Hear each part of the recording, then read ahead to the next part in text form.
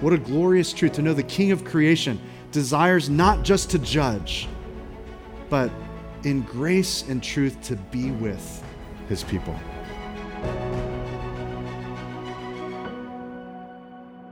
You're listening to a special message preached at Shoreline Church. For more audio or theological content, or to learn more about Jesus, visit thisisshoreline.com.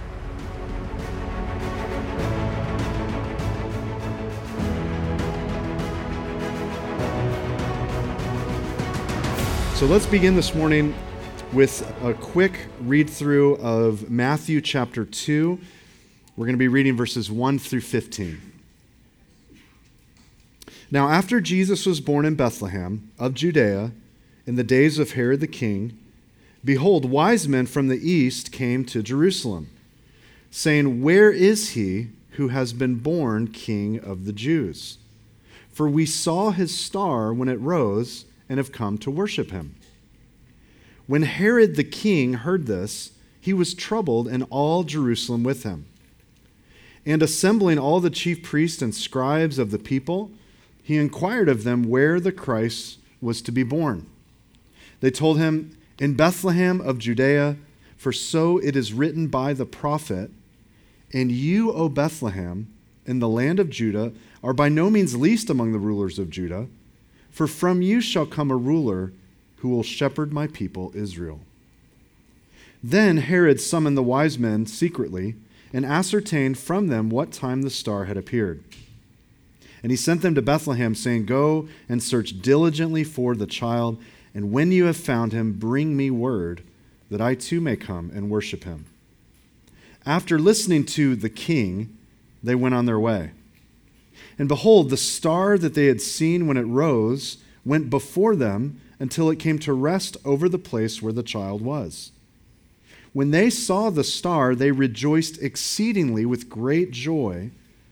And going into the house, they saw the child with Mary his mother, and they fell down and worshipped him. Then, opening their treasures, they offered him gifts, gold and frankincense and myrrh. And being warned in a dream not to return to Herod, they departed to their own country by another way. Now when they had departed, behold, an angel of the Lord appeared to Joseph in a dream and said, "Rise, take the child and his mother, and flee to Egypt, and remain there until I tell you. For Herod is about to search for the child to destroy him." And he rose and took the child and his mother by night and departed to Egypt, and remained there until the death of Herod. This was to fulfill what the Lord had spoken by the prophet, "Out of Egypt I called my son." This is the word of the living God. Let's pray together one more time.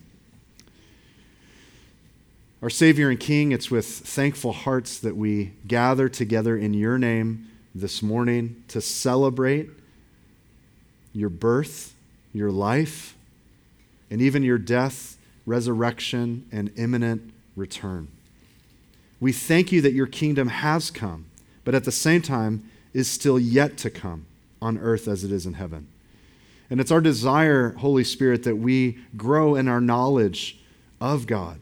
And so we ask that not only do we grow in our knowledge of God, but also in our adoration of him. You are the only true God. You are the King of kings. So Holy Spirit, would you bless this study of Scripture and tune our hearts to sing your grace this day. We ask this for the glory and the gospel of Christ together. Amen. Well, Pastor Micah alluded to it a little bit earlier when we were singing that I have a bit of an issue with the title of the song, "We Three Kings." First of all, I don't believe they were kings necessarily, maybe more like scientists. But also, I have an issue with the amount of kings in the song. You guys, we just sang it. "We three kings of Orient are." Who knows the rest of the song lyric? Well, don't say it with that much enthusiasm. My goodness. Yes, bearing gifts we traverse afar. We three kings. I have an issue with the number 3 because as we open up the scriptures and we just read the text that we are about to study, we ask the question, how many wise men are there? And the answer seems to always be there were 3 wise men.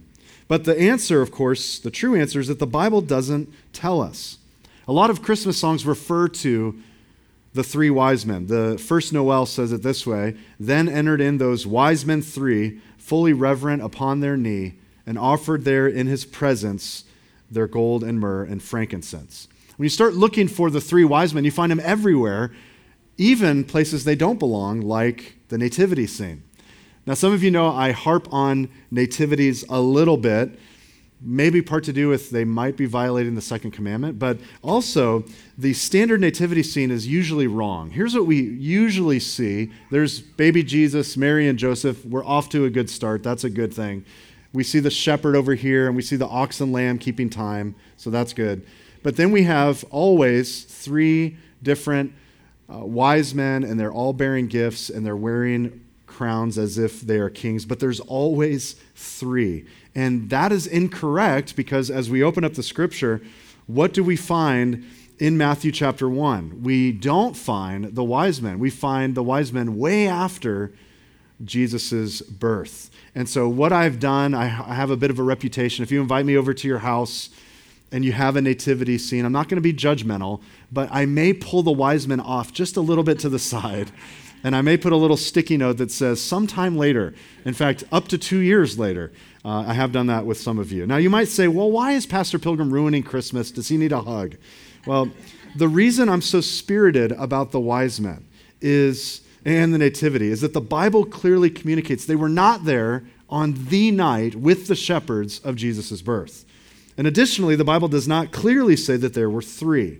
And so my argument is, if we can't get the story of Jesus' birth accurately, then what else about his life and his teaching may we probably get wrong? So this morning I want us to study Matthew chapter 2 and investigate 4 different things that we find in these verses. If you're taking note, we're going to look today at the kings. And here's a hint: there's not 3, but there are 2. We're going to look at the wise men, who they were, and what are they doing? Why are they coming to the arrival of King Jesus? We're going to see the star, and this is a fascinating study in astronomy. And then finally, we'll see the gifts and why they are so symbolic in light of the incarnation of Jesus. And my prayer for us as we study this familiar text, as we continue this Advent series, The Coming King, is that we would again consider the events surrounding the birth of Christ, surrounding the incarnation, through the lens, though, of his kingship. That's what we're doing in this series. And today, as we behold our King with the wise men, my prayer is that we likewise would understand that Jesus is Emmanuel. He is God with us. The greatest gift that God could ever give to the world was the gift of his Son. Romans chapter 8, Paul says, "He who did not spare his own Son, but gave him up for us all, how will he not also with him graciously give us all things?" So as we consider the wise men, we realize the greatest gift that we can give back to the Lord is our very lives. So the title of the sermon is God our King is with us, and that truth changes everything. The fact that God with us, Emmanuel, has come, that changes everything. So let's begin by reading verses 1 through 3 and look at who these kings are. Verse 1 says, "Now, after Jesus was born in Bethlehem of Judea, in the days of Herod the king," so there's one king, "behold, wise men from the east came to Jerusalem, saying, 'Where is he who has been born king of the Jews?'" So that's the second king. Now, it has been said that contrast is the mother of clarity. Essentially, that means if you really want to understand something, to define something, you often have to draw a big parallel of contrast against it so you can see how it's rightly defined. And so here we have 2 contrasted kings. One of them is, I'm going to use air quotes, is King Herod, and the other is the King of heaven, Jesus the Christ. One of them sits on a throne currently, while the other has just been born, and yet his kingdom has existed far before and far after this current king. One of them is worried that his rule may be overthrown, and he has about 1 year or so to live. While the other king's kingdom, as we just sang, is an everlasting one. He'll reign forevermore, and it'll have no end. One king will kill anyone who dares to threaten his power, even if that includes innocent children, which the text goes on after what we studied and read to talk about. But the other king has come to put an end to the power of sin and death and to save God's children by laying down his innocent life for them. One king will rule with intimidation and deceit, while the other king has come with grace and truth and rules in righteousness. So there are two kings, and we see them contrasted here. Now, verse 2 points out that Jesus didn't become king of the Jews. No, he was born king of the Jews. So Herod can wear this title all day long, but he's not the true king of the Jews. Notice that Matthew 2 picks up after Jesus was born in Bethlehem. If you just glance up to chapter 1, you can see above verse 18, the heading, it should say something like the birth of Jesus Christ. We learn in verse 1 of chapter 2 that this is in the days of Herod the king. And these wise men come from the east to Jerusalem. They enter into the city and they begin asking people, hey, where's the king of the Jews? We know that he's been born. Can you point us in the direction? Is he in the palace? Is he near the temple? Where's the king of the Jews? And we're not sure, but I wonder if the people of Jerusalem were saying, shh, be careful. Be careful who you say that to. Don't tell Herod. If Herod catches wind of this, he's not going to be happy. Now, verse 3 tells us that he does catch wind of this, and the word that Matthew uses is that Herod was, quote, troubled. The Greek word for trouble, if you want to circle it in verse 3, it means to be emotionally distressed. It's the same word that's used of Jesus when he went to Lazarus' home and everyone was mourning his good friend's death. It says Jesus was deeply moved in spirit. We translate that as trouble. And here, Herod is troubled. But notice verse 3 calls him and verse 1 calls him the king. The king. Herod the king. Now, Herod is known as Herod the Great. And that's a title that he really loved. In part, it may have been because he stood about 4 feet 4 inches tall. He was not a man of great stature by any means, but he loved being known as Herod the Great. He ruled from about 39 BC until his death in 4 BC. So if you're keeping count, Herod was alive when Jesus was born, and Herod died about a year after in 4 BC. That means Jesus was born in our timeline, in our calendar, most likely around 5 or 6 BC. That means our calendar is off by a few years. But don't worry, that doesn't mean we have to relive 2020 in a few years, okay? Herod the Great was an Idumean. That means he was an Edomite. That means he wasn't a Jew. He married a Jew, and he did his best to win over the Jews, but the Jews hated him. Why? Because the Edomites were the descendants of Esau. Esau was the older twin brother of Jacob. He was not a son of the promise. Remember, Jacob I have loved, Esau I have hated or rejected. We know that God renames Jacob Israel, and from him come the 12 sons or the 12 tribes of Israel. So the Edomites were greatly despised by the Jews. Herod's father was installed into power by the Romans because he did Julius Caesar a favor. And so Caesar rewarded Herod the Great's father, his name was Antipater, with an army and with the title, "You are now Herod the King of the Jews." So Herod the Great, his son, adopted that title when he began to rule. Herod the Great was known for 2 things. First, you could say his great building projects, and second, his great paranoid cruelty. So his building projects were vast. He had built palaces, fortresses, cities, aqueducts.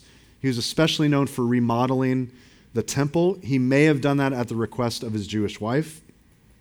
But he's also known for his great paranoid cruelty. He believed at any given time someone was out to usurp him, to kill him, to steal away his title, King of the Jews. In fact, he killed anyone he believed was a threat, including his own family. On one night, Herod killed his wife, and later that evening, he killed his 2 sons. The next day, he woke up and felt remorse, so he built a tower and dedicated the tower to their memory. At the end of his life, which is just after this, about a year or so later, He was paranoid that no one would mourn his passing. So he issued an order that on my death, 100 men in the city, including many Pharisees, be arrested and be executed on the day of his death so that his day would be remembered as a great day of loss and mourning. Thankfully, the order was not carried out when he died. One person said it was safer to be Herod's pig than his son. By the way, you know who said that? Caesar Augustus, the one who had awarded his father the title, the King of the Jews. So now we've got this paranoid despot who's known as the King of the Jews, who's known as Herod the not-so-great, and he's hearing that foreigners are now entering the city looking to worship the King of the Jews who's just been born. What do you think that's going to do to someone? Of course, the text is right. He's greatly troubled. He wants to put him to death. Notice verse 4. And assembling all the chief priests and scribes of the people, he inquired of them where the Christ was to be born. Herod gathers all those who are well-versed in Scripture, the scribes who would have memorized the Old Testament, and he wants to know, where is the Messiah predicted to be born? Why? So that I can worship alongside all of you. No, of course not. So that I can kill him. So notice verse 5. They say, well, Micah 5:2, as we studied last week, Micah 5:2 tells us that it's in Bethlehem of Judea. The experts in the Old Testament, they bring this Bible Q&A to the political ruler, and they point to Micah 5:2, and that text says, as Matthew quotes it here, though Bethlehem is small and insignificant as a village, the Messiah is going to be born there in Bethlehem. And we know what happened. In God's providence, he stirred Caesar Augustus to issue a decree, to issue a census. And that would lead Joseph and Mary, who lived in Nazareth, to go back to the town of David, the town of Bethlehem, where Jesus eventually is born. And so we see God's providential hand in stirring up Caesar to lead this census to take place. The king was born in Bethlehem. In fact, the scriptures give us, in Matthew 1 and 2, at least 5 prophecies fulfilled in Jesus. So notice these on the screen. First, the one we just mentioned, Micah 5:2, is fulfilled here, that he's to be born in Bethlehem. We also learn that the son will be called out of Egypt. We learn that a little bit further down in verse 15. That's a fulfillment of Hosea 11:1. Later on, we learn that there will be weeping in Ramah, down in verse 18. That is a fulfillment of Jeremiah 31:15. We also learn at the very end of the chapter that he was a root from the stem of Jesse, and therefore he's to be called a Nazarene. That fulfills Isaiah 11:1. And then the virgin will conceive a son, we learn in chapter 1 of Matthew, and he shall be called Emmanuel, or God with us. That's a fulfillment of Isaiah 7:14. Now we see all of those, we leave that up for a minute, we see all of those fulfilled in Jesus in just chapters 1 and 2. But as we go throughout the Gospels, we realize Jesus, Christ, fulfills around 300 different predictions in the Old Testament. And someone who may have a PhD actually one time asserted that Jesus just looked back through the Old Testament and said, you know what? I'm just going to personally try to fulfill all of the prophecies in the Old Testament myself. So I'm just going to go and do my part to fulfill the messianic prophecies. And I would just point at the screen and say, well, hold on. How exactly, if that's your case, how exactly did Jesus determine where he would be born? How exactly did Jesus, as an infant, determine to flee to Egypt with his parents and then come back to Nazareth? How did Jesus, as an infant, persuade Herod to kill the other babies so that there was weeping? You see, it's silly. There is mathematical, statistical impossibility even for these 5 to be fulfilled, let alone all 300, unless God had been revealing the truth all along, which we know and believe he had. So the wise men announced the King of the Jews' arrival, and it's not Herod. It's this young baby born in Bethlehem. So let's look at these wise men and let's learn about who they are and where they came from. Verse 7 says, Herod summoned the wise men secretly. So this is a secret off-the-books meeting, and he ascertained from them what time the star had appeared. And he sent them to Bethlehem, saying, go search diligently for the child, and when you found him, bring me word that I too may come and worship him. So he learns this was around a 2-year window. That's why we go on to read that he had all of the male children 2 years old or under. It says in verse 16, according to the time that he had ascertained from the wise men. So we know that's within a 2-year window that they had seen the star and had come. And so he's seeking their counsel not so he can go pay homage to the new king, but so that he can have him killed. In his devotional book, Sinclair Ferguson writes this. He says, Herod and his counselors possessed what the wise men lacked, the scriptures that spoke about Christ. But they lacked what the wise men had, which was the desire to find him. You see, the wise men have no idea that he's desiring to kill the king, and so they agree to this ignorantly. Thankfully, later on, they're going to be warned in a dream not to return to Herod. But look at verse 9. It says that listening to the king, they went on their way, and behold, the star that they had seen when it rose went before them until it came to rest over the place where the child was. And when they saw the star, they rejoiced exceedingly with great joy. Then it tells us they see Mary and the child, they fall down and worship him, and then they open their treasures and offer him these gifts. Notice there are 3 gifts, but nowhere in the text does it say that there were only 3 men. Now, Wycliffe does translate wise men as kings, so I'm not going to try to be mad at Wycliffe, but we aren't told specifically whether or not they're actually kings. Verse 1 tells us, though, that they're wise men who come from the east, and they came because of a star. Now, most scholars believe that the wise men were actually a group of scientists or stargazers that may have come from Babylon. There happens to be some great evidence which actually backs up that claim. So wise men, if you want to define it, wise men literally is the word magi, which is short for magician.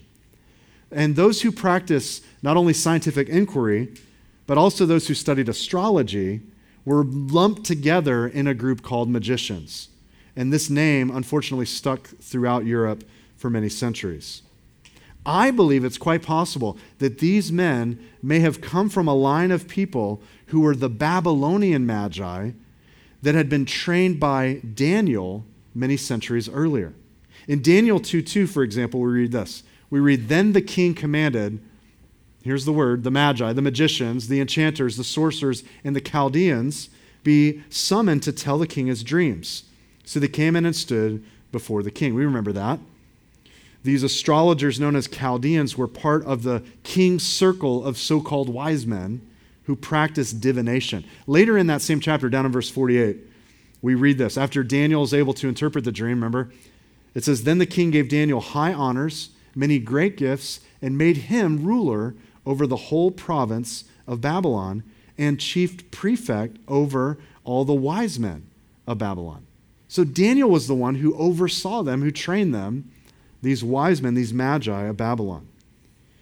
Craig Chester, the co-founder of the Monterey Institute for Research in Astronomy, he says this. This is an unlikely source. He says the wise men may have been Zoroastrians, Medes, Persians, Arabs, or even Jews. Now, I disagree with him on that point. But he said this. He says, they served as court advisors, making forecasts and predictions for their royal patrons based on their study of the stars, about which they were quite knowledgeable. He says, historically, magi often wandered from court to court, and it was not unusual for them to cover great distances in order to attend the birth or crowning of a king, paying their respects and offering gifts. It is not surprising, therefore, that Matthew would mention them as validation of Jesus' kingship, or that Herod would regard their arrival as a very serious matter. Now, as we move away from history and more into legend, Jewish legend has it that they were the representatives of the 3 families of Shem, Ham, and Japheth. So all of the nations are represented in these 3. Therefore, one of them is almost always pictured as an Ethiopian, often in the case of the nativity scenes. You have stories like Ben-Hur, where their names are Caspar, Balthazar, and Melchior. There's actually a exhibition in the Cathedral of Cologne, where 3 skulls were said to have been discovered in the 12th century. Now, we have to move away from legend, and we have to move back into the text. The text says, they followed the star which arose in the east. So my argument is that these may have been Babylonians, but they're certainly Gentiles who are coming to worship the King of the Jews. I think it's interesting that Matthew, who's writing to a primarily Jewish audience, includes this part of the story, and Luke, who's writing primarily to Gentiles, which we'll study this weekend, Saturday and Sunday, he includes the Jewish shepherds in his narrative. I think it's a subtle bookend to the book of Matthew that here at the beginning, men from nations at the ends of the earth follow creation to come and worship Jesus. And then at the end of Matthew, as we'll have in our benediction today, later, Jesus' disciples follow his commission to go to the ends of the earth. Why? So that the nations may worship Jesus and be a part of his new creation. So I think this is a great way to bookend the Gospel of Matthew. My argument is that these men were less astrologers and more likely astronomers. And there's a big difference between the two. Just taking note here in definitions. Astronomy is the scientific study of the universe and movements and positions of heavenly bodies. Whereas astrology is the false religious belief that those movements and positions can influence human behavior and destiny. Now, the sad thing is that up until about the 17th century, both of those were linked together as one. But they're quite different. If you and I were to go to your backyard and pull out the telescope that you got at a yard sale, we look in the telescope and we look at Orion, one of my favorite constellations. When I look at Orion, I'm intrigued by Rigel, which is there in the belt, and I find myself looking at what stars or planets compose the constellation, and I lift my head up from the lens of the telescope, and I look up and I say, the heavens, you know the verse, the heavens declare what? The glory of God.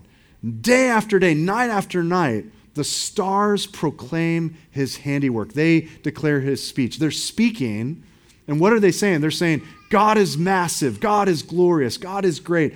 This creation is so vast, and yet he's above all of it. He's separate and distinct from it. It causes me to realize how small I am when I realize how vast the universe really is, and how maybe the universe wasn't created to be inhabited. Maybe it was created to showcase the glory and the grandeur of the holiness of a great and mighty God. And so I look up at Orion and I'm appreciating the glory of God.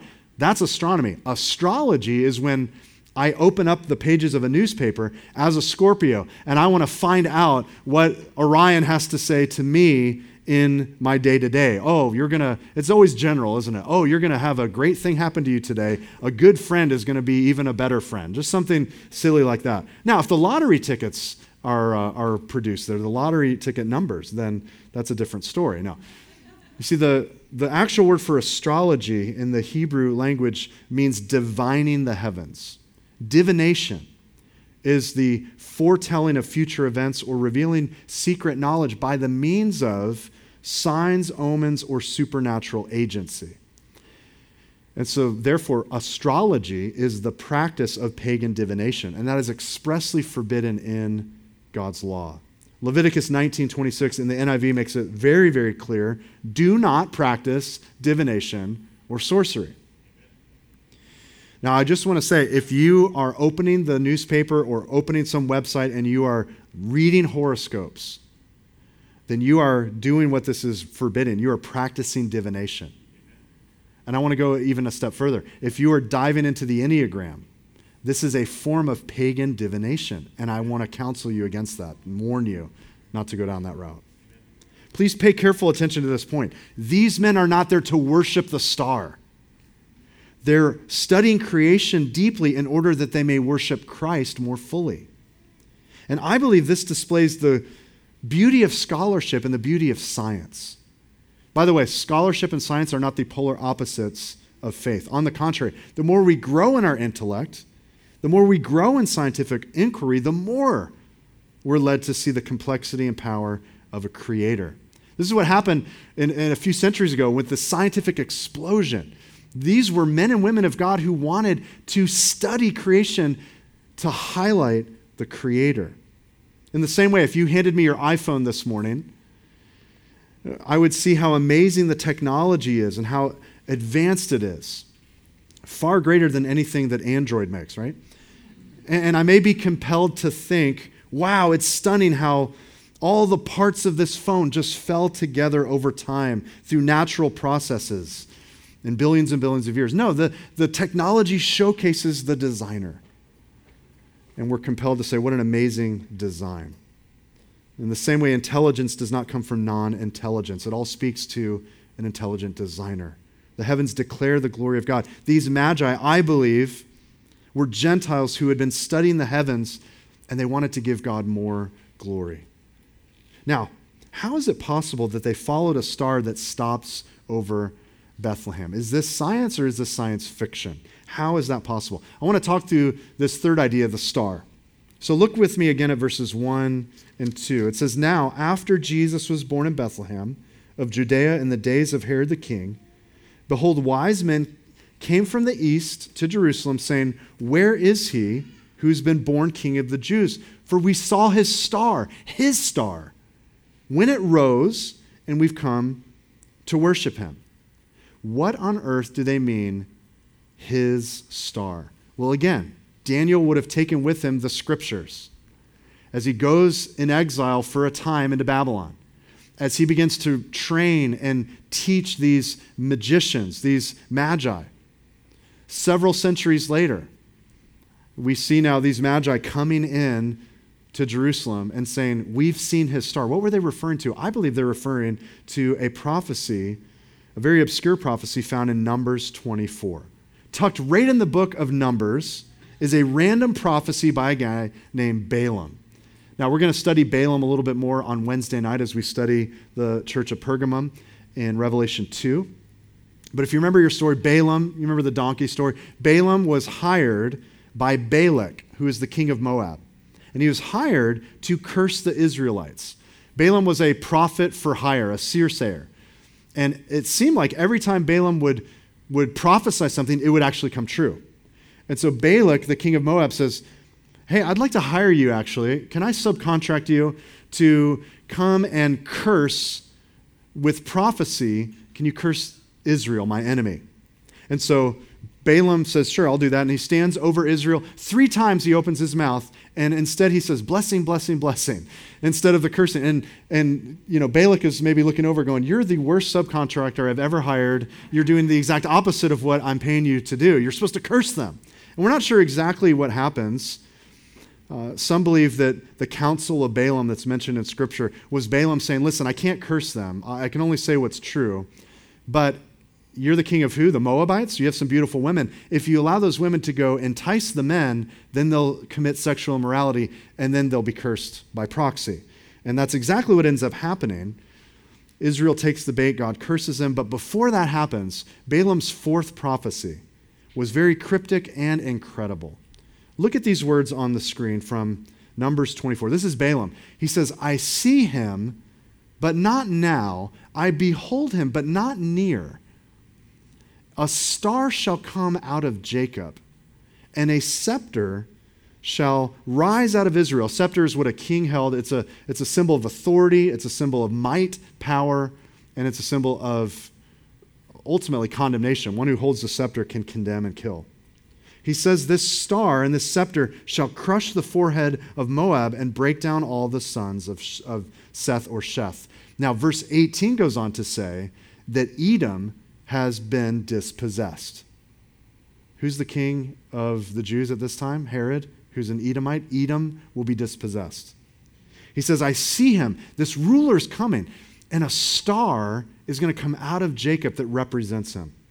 And many people believe that these wise men had been studying the constellations and the stars and the planets, and they were anticipating from Babylon a special moment when a star accompanies the birth of the King of the Jews, the coming ruler. So was this star a myth, a miracle, or something more? There's a few options here. Some people believe the star was just a little light orb, a small light orb that was localized. It was just a little light that just appeared, and the wise men followed behind it. It was just moving very slowly, supernaturally led them from Babylon to Judea. I would say they'd have to be having very fast camels to be following a light orb that didn't draw a lot of attention. Plus, we don't see that phenomena in anywhere in creation. So I don't think it's a localized little orb. Other people think maybe it's a comet, like Halley's Comet. Maybe it moved through the night sky and led them toward Bethlehem. Well, we know Halley's Comet did make a pass, but it was way earlier. It was in 11 BC, and that does not fit the historical timeline. I think that if you observe comets, they don't last for years and years, and it took them several years. Others believe, and this is fascinating, that it may have been a supernova. According to Johann Kepler, there was a 2-month stellar phenomena of a supernova around 5 BC. So it may have been that. And this is really cringy to even say. Other people have wrote in their devotionals that the star was simply the fervency inside the wise men's hearts. That's false. Okay, that's not true. How can a star move and then stop? See, here's the theory that intrigues me. As we look at science, the wise men saw, it says they saw the star, quote, in the east. Now, the way that those words in the east can also be translated in the Greek, it can also be translated at its rising. So this can be interpreted as a heliacal rising, where a constellation or planet appears in the sky just before sunrise. In fact, the rising of the star Sirius on the horizon was a very important part of the Egyptian calendar. And in the Greek calendar, the rising of the Pleiades before their Greek sailing season marked the beginning of that. So are the wise men saying, we see a star on the horizon just before sunrise, like Venus, the morning star? Well, it's fascinating to learn that in 5 or 6 BC, there's historical evidence that a very strange phenomenon happened that doesn't happen often, and that's where 3 planets were lined up at the same time, over where you would see from the Middle East: Jupiter, Saturn, and Mars. This is maybe an unlikely reference, but space.com actually says this. It says, in fact, for 8 consecutive months, the time it might have taken to travel the 500 miles or more from Babylonia to Judea, Jupiter and Saturn remained within 3 degrees of each other from late April of 7 BC until early January of 6 BC. This happened within the constellation of Leo. Leo is known as a lion. There's nothing in Scripture that speaks about a lion at all, nothing significant. Later on, we see Venus, the morning star, aligning with Jupiter, and that's next to Regulus, which is known as the king of stars. Not only is Jupiter close to Regulus, but our sun was in the constellation of Virgo, known as the Virgin. And all of this was happening right around the time the Magi arrived in Jerusalem. Again, I was fascinated that space.com actually said this. They said, as the planets slowly descended toward the horizon, they got closer and closer together. They converged. Finally, at 8:30 p.m. local time, they drew to within a mere 0.6 of an arc minute of each other while appearing in the western twilight sky. To the Magi, the 2 brightest planets must have appeared to coalesce into one and glowed before them like a dazzling beacon over Judea. Eyeglasses were many centuries in the future, so only people with perfect eyes would have seen the planets separated. Okay, but the question is, how did the star stop? Well, again, Craig Chester points this out. He says, quote, the word stop may be what we call a planet's stationary point. Remember, the word planet means wanderer. And it's weird when you look up in the night sky, the stars have a very predictable track, but then the planets, they'll move forward and then they'll suddenly move backwards. Why is that? That's because they're also revolving around the sun like we are.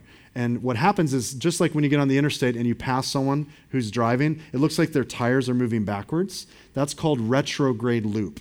And so he goes on to say that as the planet alongside the stars will move, it'll regularly exhibit a retrograde loop.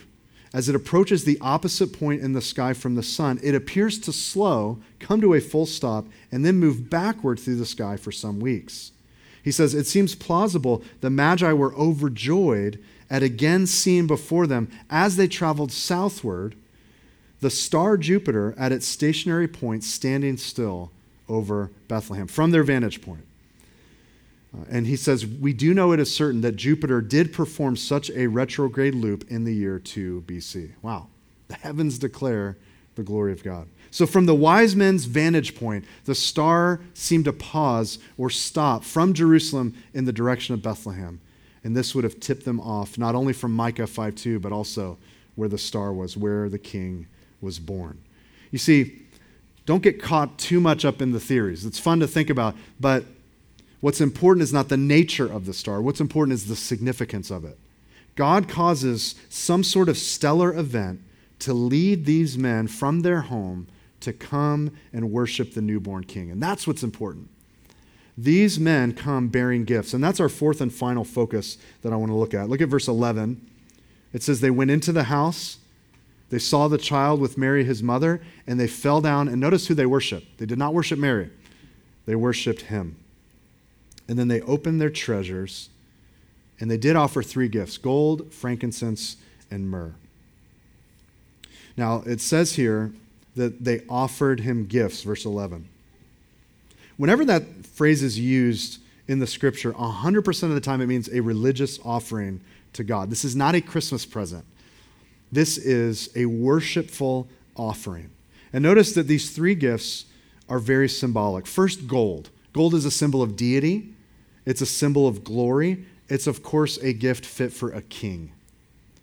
Then there's frankincense. This is a type of perfume or ointment, and this was usually offered on an altar of worship to a deity.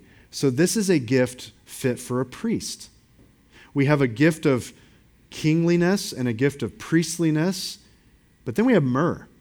And you almost hear the record scratch here as the one magi, the one wise man lays down myrrh. You almost see everyone else looking at him going, really? Why are you bringing myrrh as a gift? That seems a little bit inappropriate for a child. This is something that you would bring to someone's burial to anoint a dead body. This does not seem like a good baby shower gift. And yet, it's symbolic because myrrh is a picture, an appropriate picture of Jesus' coming death. You see, the gifts that are presented to Jesus speak to his kingly nature, his deity. They speak to his priesthood as the one mediator who stands between God and man, the man Jesus Christ, and they speak of his imminent coming death and burial. These men come to worship Jesus. They bring something of worth to offer to him. They come from afar and they come to lay something down for the king. And rather than returning to Herod, thankfully they're warned in a dream to go a different route. But that's not the only warning in a dream. We look at verse 13 and it says, when they departed, behold, an angel of the Lord appeared to Joseph in a dream. And the angel said, rise, take the child and his mother and flee to Egypt and remain there until I tell you, for Herod's about to search for the child to destroy him. And that's exactly what ends up happening. He goes and he has those who are male children in Bethlehem and that whole region, 2 years old or under, put to death. A tragic infanticide. And yet, we see God calling his son out of Egypt there in verse 15. This is a fulfillment of Hosea 11:1. And in a sense, it may have been a little bit fulfilled when Israel was called out of bondage, called out of Egypt into the land of promise, but it is actually fulfilled here in Matthew's gospel as the son was called out of Egypt. So just think of the exceeding joy these magi had in the birth of this child. They're not coming just to offer gifts at a baby shower. This is not just a child. This is not just a king. This is no ordinary birth. We learn in Matthew chapter 1 that this was to be a virgin birth, that he would be born, be called Emmanuel, not literally, but his title would be God with us. We know in John chapter 1, verse 14, the Word became flesh and tabernacled among us, made his dwelling place, his home, to abide with us. That truth, God with us, changes everything. And it changed everything for the wise men. Clark says this, Jesus is called Emmanuel, or God with us, in his incarnation. God with us by the influences of his Holy Spirit, in the Holy Sacrament, in the preaching of his word, in private prayer. And God with us through every action of our life that we begin, continue, and end in his name. He is God with us to comfort, enlighten, protect, and defend us. In every time of temptation and trial, in the hour of death, in the day of judgment, and God with us and in us, and we with him and in him to all eternity. This changes everything. God now desires to be with us. The one in whom we would be facing certain death and condemnation as we stand before a holy God, condemned in Adam, and yet he desires to be with us, not in judgment, but in grace. John Wesley's dying words were this: the best of all is God with us. What a glorious truth to know the King of creation desires not just to judge, but in grace and truth to be with his people, to never leave us, to never forsake us. You know, the number one command in Scripture is fear not. It's fear not, and it's always linked, almost always, to the number one promise, which is, I am with you. God with us. I am with you. This time of year, this Christmas season, is a time where we come together to appreciate that God, our King, has come to dwell with man, to tabernacle with us. And everything has changed. Well, as we close this morning, it can sometimes be tricky to think about how to give a gift. Maybe you come into the holidays this time of year and you go, you know, so-and-so, first of all, who are we going to buy gifts for? How big is that list? And then what do we buy? I don't know if you have someone on your list that is hard to buy for. My family told me recently, you're really hard to buy for, Dad. We don't know what to buy you. And I was like, I'm not hard to, just buy me a book and I'm happy. Or donuts. I mean, it's pretty straightforward. We think about Jesus the King. What gift could possibly be fit to offer a king? If you and I were in the presence of a king of a nation here on the earth, and we were supposed to bring them something, what would even be worthy of that king? And yet we have the King of Kings. And so we may not have the financial means to bring King Jesus gold, but we can certainly bring him something of far greater value than any earthly treasure. It may not be symbolic or costly like frankincense, but our lives can be laid at his feet as a fragrant offering. And we may not have access to myrrh, but the truth is, when we come to the cross, it bids us to come and die, and we can be joined with Christ in his death, his burial, and his resurrection, as we surrender our lives in obedience and allegiance to Christ and his kingdom. In the book I referenced earlier, Sinclair Ferguson, in The Dawn of Redeeming Grace, he writes about the wise men in Matthew 2, and here's what he says. He asks this question. I want us to ponder this for a minute. He says, the message seems obvious, doesn't it? When we see Christ and when we recognize him as King, we too will fall down and worship him and offer to him the richest treasures of our life. We lay at his feet the brightest and the best of the things we hold dear. But then he says this, have you ever done that? What would it look like to do that today? When you and I present our lives to King Jesus, it means we're pledging our fealty not merely to a nation nor her flag, but to the one who rules the world with grace and truth, and the one who makes the nations prove the glories of his righteousness and the wonders of his love. So may we, as we go into this glorious week and we celebrate the incarnation and we gather with friends and family, and maybe some of us grieve the memories of those we've lost. Maybe we're alone and facing some holidays apart or estranged from some friends or family. May we not forget that the greatest gift was not something laid under a tree, but the one that was nailed to a tree. The Son who was given for us. May we remember that. May we celebrate that. And may we, like the wise men, bow our hearts and our knees to give him the true worship he deserves. Emmanuel, God our King, has come, and that truth changes everything. Amen? Let's stand together. We're going to close in song and declare the gospel as we sing these words, go tell it on the mountain. But let's pray together before we conclude. Father in heaven, we thank you that the greatest gift that we could ever receive was not just intelligence or information. It was not money, riches, fame, or glory on this earth, but the glory to God in the highest came in the lowest, as the Son emptied himself and became one of us. Lord, we thank you that Jesus came in the nature of a servant, came into a lowly manger, which became his glorious throne.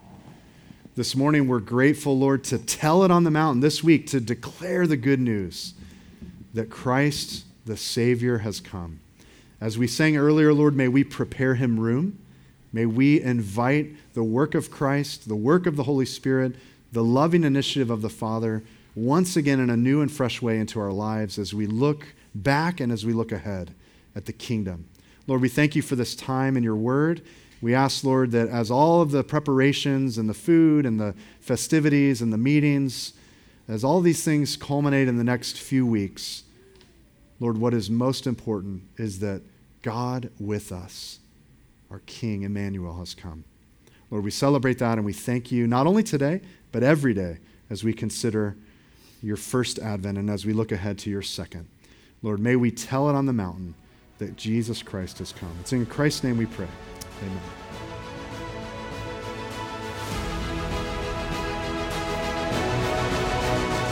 Thanks for listening to our podcast. Shoreline Church meets every Sunday at 9 a.m. and 10:30 a.m. at the Port on Lena Road. You can get more content and more information by visiting thisisshoreline.com. If you have any questions or any prayer needs, please don't hesitate to email us at info@calvaryshoreline.com. God bless you.